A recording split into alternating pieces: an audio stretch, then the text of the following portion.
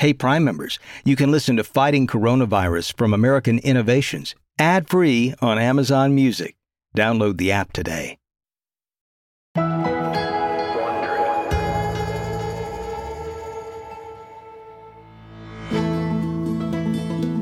From Wondery, I'm Stephen Johnson, and this is Fighting Coronavirus.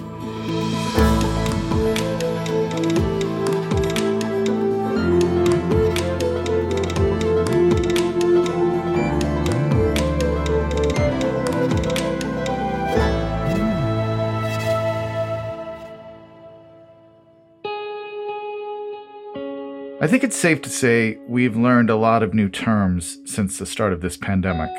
Flattening the curve, social distancing. But one term that's being thrown around a lot these days is contact tracing. Now, it sounds like something from a science fiction film, but it's a concept that has been a pillar of public health for decades. Contact tracing is a process that public health officials use to track down everyone an infected person has been in contact with, so that they can also be tested. This allows us to get ahead of the spreading virus, warning people who may be carriers, and quarantining them if they test positive for the virus. Combined with social distancing and sheltering in place, it's the difference between being on defense and going on offense against COVID-19. And there's no better person to talk about contact tracing than our guest today, Dr. Jim Kim. He's a physician, an anthropologist who led the WHO's response to HIV and AIDS, and then, as the 12th president of the World Bank, took on cholera in Haiti and Ebola in West Africa. He's also the co-founder of the wonderful nonprofit Partners in Health, where he led the fight against drug-resistant tuberculosis in the developing world. And now he's helping the state of Massachusetts deploy an extensive contact tracing program and fighting our new common enemy with one of public health's oldest weapons.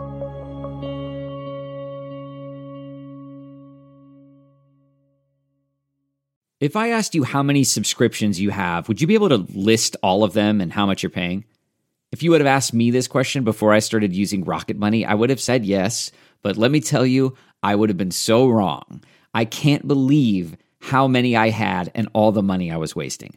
Rocket Money is a personal finance app that finds and cancels your unwanted subscriptions, monitors your spending, and helps lower your bills. Rocket Money has over 5 million users and has helped save its members an average of $720 a year with over 500 million in canceled subscriptions. Stop wasting money on things you don't use. Cancel your unwanted subscriptions by going to rocketmoney.com/Wondery. That's rocketmoney.com/Wondery. rocketmoney.com/Wondery.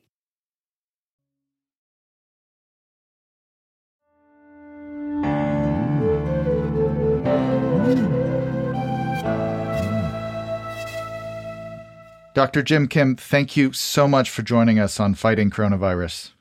Well, thank you very much, Stephen. I admired your work for many, many years, and it's great to be on the show with you. We always like to start the show just with a little personal question because the crisis has upended all of our lives in so many unpredictable ways. So just first off, how are you? What has changed in your kind of day-to-day life over the past month or two that you'd like to share? Yeah, there's been some blessings in the sense that I have a college-age son and an 11-year-old son. And so having the college-age son home with us has been wonderful. I have gotten so busy just because of so much experience in responding to previous pandemics. I find myself in the middle of trying to fight this one. And so it's been extremely busy, but the great joy of having both my sons here after a couple of years of missing our older one has been wonderful. I want to can you put your children on so that we can interview them and find out whether they're as happy about this situation as you are? I don't know. I'm sure they are. I'm sure they are. So let's start with your experience, actually, and then get into the important work you're doing on the front lines with contact tracing. So, you're someone who has seen other crippling epidemics around the world firsthand, and who's been thinking about pandemics for a long time. Can you tell me, what about this crisis, either from the early days or as it's developing now, that in a sense most deviated from the way you'd imagine something like this happening? Just before I left the World Bank Group, we co-published along with the United Nations another report after the Ebola outbreak in West Africa, saying once again, we're not prepared for the big one. Here's what it could look like. Here's what it could do to economies. Here's what it could do to people. We've been saying it, but I think even those of us in infectious disease have been surprised at how quickly this has moved. We have 3 million cases of COVID-19. Everyone agrees this is the big one. This is the one we told everyone we thought could come. But there's some really interesting aspects of it. So on the one hand, it's not as lethal as either SARS or MERS, the Middle East Respiratory Syndrome, which is also a coronavirus. But we didn't have this phenomenon of lots of people without any symptoms transmitting in a way that we just can't detect. So this is the big one because it's got some unique characteristics. And, when I talk to people who are out there every day fighting the virus, people like leaders at the Korean Centers for Disease Control, they talk about it as if it were like a human being that's the nastiest, sneakiest, deadliest thing that they'd ever seen. And it's not necessarily that it's more lethal, but it just has a combination of traits that has led us to where we are. And if you look around the world at who's responded well and who hasn't, for the most part, the people who got a really good scare during SARS, who got a really good scare in South Korea was 2014, the MERS outbreak completely scared the hell out of them. And so they in fact changed their laws so that when an epidemic starts, a different set of laws go into place because they knew that they had to be ready for the big one. So the folks who are ready, the folks who responded early are doing much better. The folks who responded late are in a big mess right now. And this is what I'm working on to try to figure out, in countries where there are mountains of cases, what do you do to start coming down that mountain and bringing those caseloads down? Contact tracing, I think, is something that the vast majority of Americans have never heard of. Tell us just a little bit about what the method is and its history and your history with it before we turn to the actual program that you're implementing. Well, you've written about this, Stephen, beautifully. That I could just tell you about it if you want. Yes. Well, it goes back to John Snow. There was a cholera outbreak in London, and John Snow traced all the cases back to a single pump in London. And his intervention was that he took the handle off the pump. And then the cholera cases started going downward. That was sort of the first major demonstration of how what we now call shoe leather epidemiology is just critical to stopping outbreaks. And so we've used it again and again and again. People will know that when you have, E. coli and people are you get sick from E. coli contaminations, we do the contact tracing. It's been used so many times. I'm an old, TB doc. And so, of course, for tuberculosis, we use contact tracing very, very aggressively. It's just the most tried and true fundamental component of any public health effort. I want to turn to the project in Massachusetts. First off, how did that come about? As I was watching what I thought were just extremely premature capitulation to the virus and the sense that you can't do anything but just shelter in place, I started calling as many people as I could. I called political leaders. I said, what can we do? And then we talked to the folks at Partners in Health, and we thought, let's just take a chapter out of the old playbook and try to get the program working in one place. And so I tried to reach different governors, and the one that agreed to take my phone call was, in fact, an old friend of mine, Governor Baker of Massachusetts. And so in my first call with him, I said, the evidence is pretty clear that just social distancing will not bend the curve downward. In other words, what we've seen all over the world is if you do very strict social distancing, keep people in their homes, what you do is you stop transmission between households. But then very quickly, what happens is that all your new cases come from intra-household transmission. And so we've learned now everywhere that unless you go after those kinds of transmissions as well, you're always going to stay at around 1. In other words, the curve will be flat, but it will stay flat for a very long time. When you say it will stay at around 1, just so our listeners understand, that means that the kind of infection rate, one person will infect on average one other person, which will not cause the overall outbreak to subside over time. Right. When I told Governor Baker that, and I said, Governor Baker, there's another way to get at this where you're actually aggressively going after the virus, chasing down the virus. And it's just, the tried and true public health approach. You do social distancing, but then you do testing, you do contact tracing, you do isolation and quarantine, and you treat the people who are sick. That if we put those pieces together, it will be very different. We'll be going on offense as opposed to just sitting and waiting to see what the virus will do. And he got that. He said, that makes sense to me. And at the time I told him, but the vast majority of the public health community is saying that this is impossible. It's too late. You can't do it. And so you have to be ready for people being very critical of your announcement, of people even ridiculing this announcement. And he said, I'll take that risk, which I think was a great act of leadership. He took the risk. And he and the Secretary of Health, Mary Lou Sudders, both said, all right, we're up for this. So we announced it. And I'm very happy to say that rather than ridicule and criticism, more and more governors are now very interested in implementing this kind of system in their states as well. So can you explain to our listeners what exactly is happening when someone is being contact traced? What happens is the minute there's a positive test, first of all, there should be places all over Massachusetts, and we're putting those in place now, where people can go to get tested. So if somebody has symptoms, they should raise their hand, or they should just go to their doctor, and they should go and they get tested as quickly as possible. We have to now speed up as much as we can the turnaround in the testing results, because if it takes 5 days, 6 days, 7 days to get the testing results back, well, in that time, they're going to infect everyone they're going to infect anyway. In China and Korea, they got it down to as low as 4 hours, and then they can act on that. And acting on it means either if you have a 5-bedroom home and you can isolate effectively at home, then you stay at home. But if you're 5 people living in a 1-room apartment, then we're going to have dorm rooms and empty hotel rooms where you can go. You'll get medical care, you'll get food, you'll be well taken care of, and then you'll be able to protect the people who are in your household from also getting infected. If you're not positive yet on the test, but we have a high suspicion that you might be, either if you can, you quarantine at home. And if you can't, we will strongly urge you to go to one of these places where, again, we can watch you, we can provide you with everything you need, wait for the appropriate period of time until we're confident that we know whether you're positive or not. What does this process look like for the person doing the contact tracing? What happens once someone is found to be positive? This is going to be done mostly by phone. When your test turns positive, the result comes immediately to the contact tracing center through actually the local boards of health. The local boards of health and the community health centers are the ones who are seeing the patients and ordering the tests. The information comes to us. We make a phone call. We get a sense of who they've been in contact with. We call them and we help them to find a place to get tested, put together a plan for how they're going to either stay uninfected or not infect others if we find them to be positive. So it's very labor intensive. Right now, interestingly, the average number of contacts per positive case is only about 2 or 3.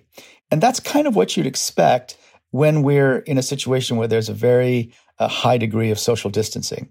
The real test for this system is going to be when we open things up. Everyone's trying to decide, once you get to a certain number of cases, will it be okay to open things up? Well, it will be, but only if you have a really robust testing, contact tracing, isolation, quarantine system in place. Because what's going to happen once you open things up is it's not going to be just 2 or 3 contacts. It's going to be a lot more. So we're going to have a huge capacity to get at everyone that you might have had contact with. It's going to be a very logistically challenging effort. But, Stephen, we've got no choice. Right. And this is something that we've learning again and again and again. It's the only way down the mountain. We are not going to miraculously have a downward moving curve just because we're the United States or just because you're a wealthy OECD country. You got to do the work.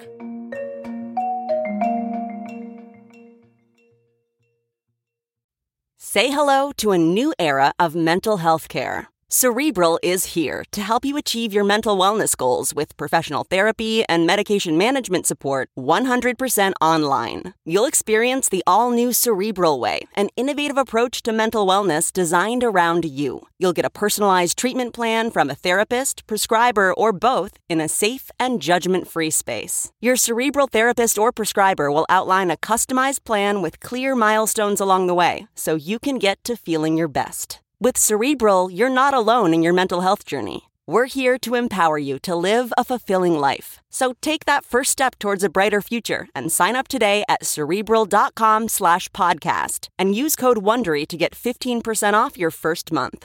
Offer only valid on monthly plans. Other exclusions may apply. Offer ends July 31st, 2024. See site for details. You can live out your MasterChef dreams when you find a professional on Angie to tackle your dream kitchen remodel. Connect with skilled professionals to get all your home projects done well. Inside to outside, repairs to renovations. Get started on the Angie app or visit Angie.com today. You can do this when you Angie that.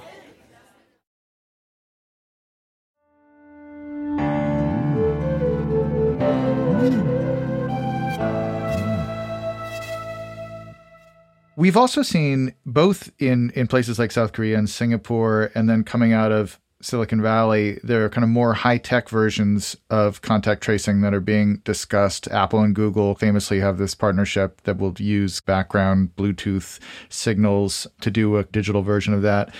What's your take on those efforts?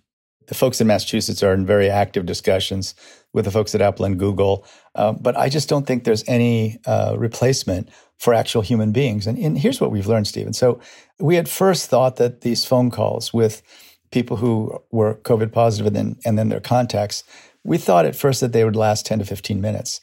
But they're going longer than that because people are starved for information. People are often very lonely. Mm-hmm.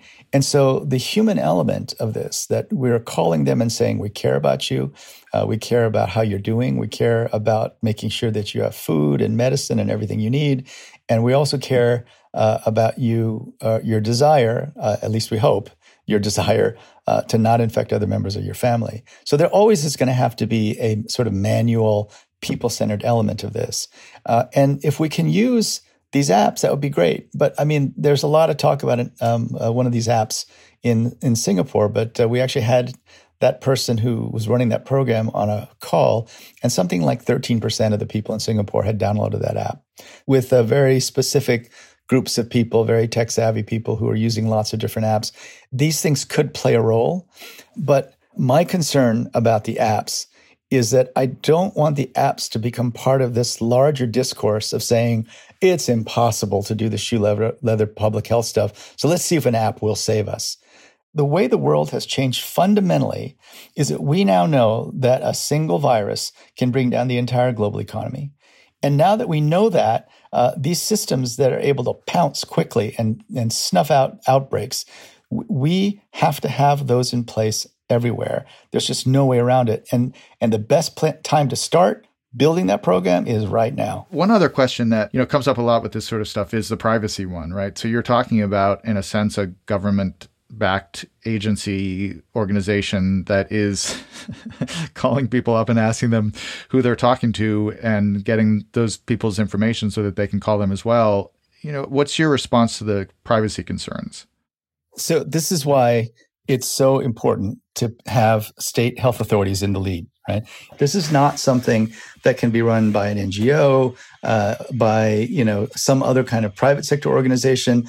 You have to have the state governments in control, managing the data. So we have found a way of connecting a one piece of equipment, and this is it's a Salesforce customer relations management kind of software, and we've connected it to the state's monitoring system. The information is kept private. We are compliant with all HIPAA regulations, which are the health privacy rules. We're getting the information we need to do the work we're doing, but then at the same time maintaining privacy. And it should be altogether doable because we've done this with other diseases at the state level for many, many years. So finally, I just wanted to ask you about where we want to be at the end of this process, right? Like when we come out of this, hopefully we will come out of this, and we recognize the importance now of all of these techniques that we've been talking about. What's the kind of systems that we want to have in place to prepare for the next outbreak beyond COVID-19? I mean, one thought I've been thinking about is, we should have testing centers set up ready to go, in every pharmacy from day one, and maybe this kind of contact tracing army kind of in reserve for the early days rather than 2 or 3 months into the outbreak. Anything else that you see is important in that prep for the next wave? Let me start by talking about what we hope to see in Massachusetts. I mean, what could it look like? Our great hope, of course, is that once we get all the pieces in place and once we start bending the curve downward, we're going to get to a very small number of cases per day. New Zealand is going to get to zero. And the word that we use when you get to zero is elimination. And that would be great if we could get there. What we'd like to see is an army of contact tracers, ubiquitous testing, the ability to test everyone we want to test, including contacts of, just people that we suspect who are completely asymptomatic, but who we suspect, may have had a very close contact with someone who is positive. Be able to spread out and separate all these people so that we really stop every transmission event. If we can do that, even if there are 50, 60, 100 cases a day, we can open up the economy just like they did in Korea. And so what you'd have is an extremely souped up, hyped up mechanism for chasing down every single person with symptoms, even maybe every single person with prodromal symptoms, even people who can't smell or people who begin to have the beginnings of a scratchy or sore throat. If we can do that, then we can actually get back to work. There's going to be a lot of people hired and, 35,000 applicants for the 1,000 people we brought on board. Part of it is people who just need work, folks who lost their jobs because of COVID, but a whole other group of people who just want to be on the positive side of going after the virus. Lots of people interested in doing this. And so lots of people are going to be trained in how to be contact tracers. For the next 3, 4, 5, 6 months, I think, the best case scenario is what we're seeing in China, what we're seeing in Korea, what we'll soon see in Australia and New Zealand, where there is still hypervigilance around, stopping outbreaks, where social distancing is still very much in place. I don't know how the restaurant industry is going to survive if we only allow 40% of the usual capacity in. But I know that they're trying to be creative themselves and figure out, what might work. The social distancing will be in place for a while. But I think that a lot of economic activity will be able to be restarted over the next few months. Now, on the governmental level, I hope that this has taught us that we should never be caught so flat-footed again. Dr. Jim Kim, thank you for the work that you're doing. You're on the front lines of this. We really appreciate it. We really appreciate you taking time out of your schedule to talk to us. Stay safe out there, my friend, and keep up the good work. Thanks very much, Stephen.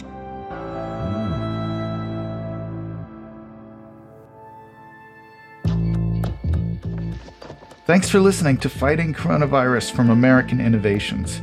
If you want to help share our series with others, please tell your friends to subscribe and give us a 5-star review. We're available on Apple Podcasts, Spotify, and every major listening app, or you can listen ad-free on Wondery Plus. Also, we want to hear from you. What topics do you want us to talk about? Do you have stories you want to share from your experience?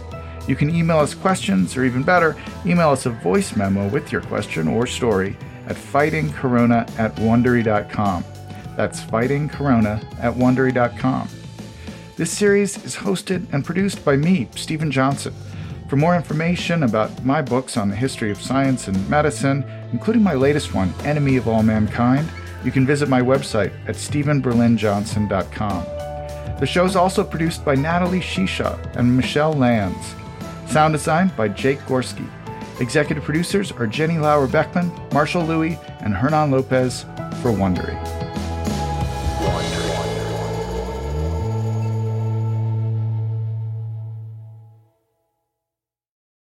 Hey, Prime members, you can listen to Fighting Coronavirus from American Innovations ad-free on Amazon Music. Download the Amazon Music app today. Or you can listen ad-free with Wondery Plus in Apple Podcasts. Before you go, tell us about yourself by completing a short survey at Wondery.com/survey. Yo, Trey. Yeah, Kevin, what's up, man? I was just thinking, what would have happened if Drew Brees didn't fail his physical with the Dolphins and ended up playing under Nick Saban in Miami? There's a good shot the Finns establish a dynasty. Tom Brady and Bill Belichick probably don't become GOATs, and Tuscaloosa doesn't become the center of the college football universe. That's the butterfly effect for real. Hey, I'm Trey Wingo. And I'm Kevin Frazier. We're teaming up on a new weekly sports podcast from Wondery, Alternate Routes. As former SportsCenter anchors and current sports obsessives, we're consumed by all the what-if questions that make being a sports fan so excruciatingly fun. If you're like us, then you also live and die on the fallout from every drop pass. Or play call. Intercepted at the goal line by Malcolm Butler. Sorry, Marshawn, still too soon. Each week on Alternate Routes, we'll take a flashpoint in sports, break down what actually happened, then explore every alternate scenario and the ripple effects it would have caused. Follow Alternate Routes on the Wondery app or wherever you get your podcasts. You can listen early and ad-free right now by joining Wondery Plus.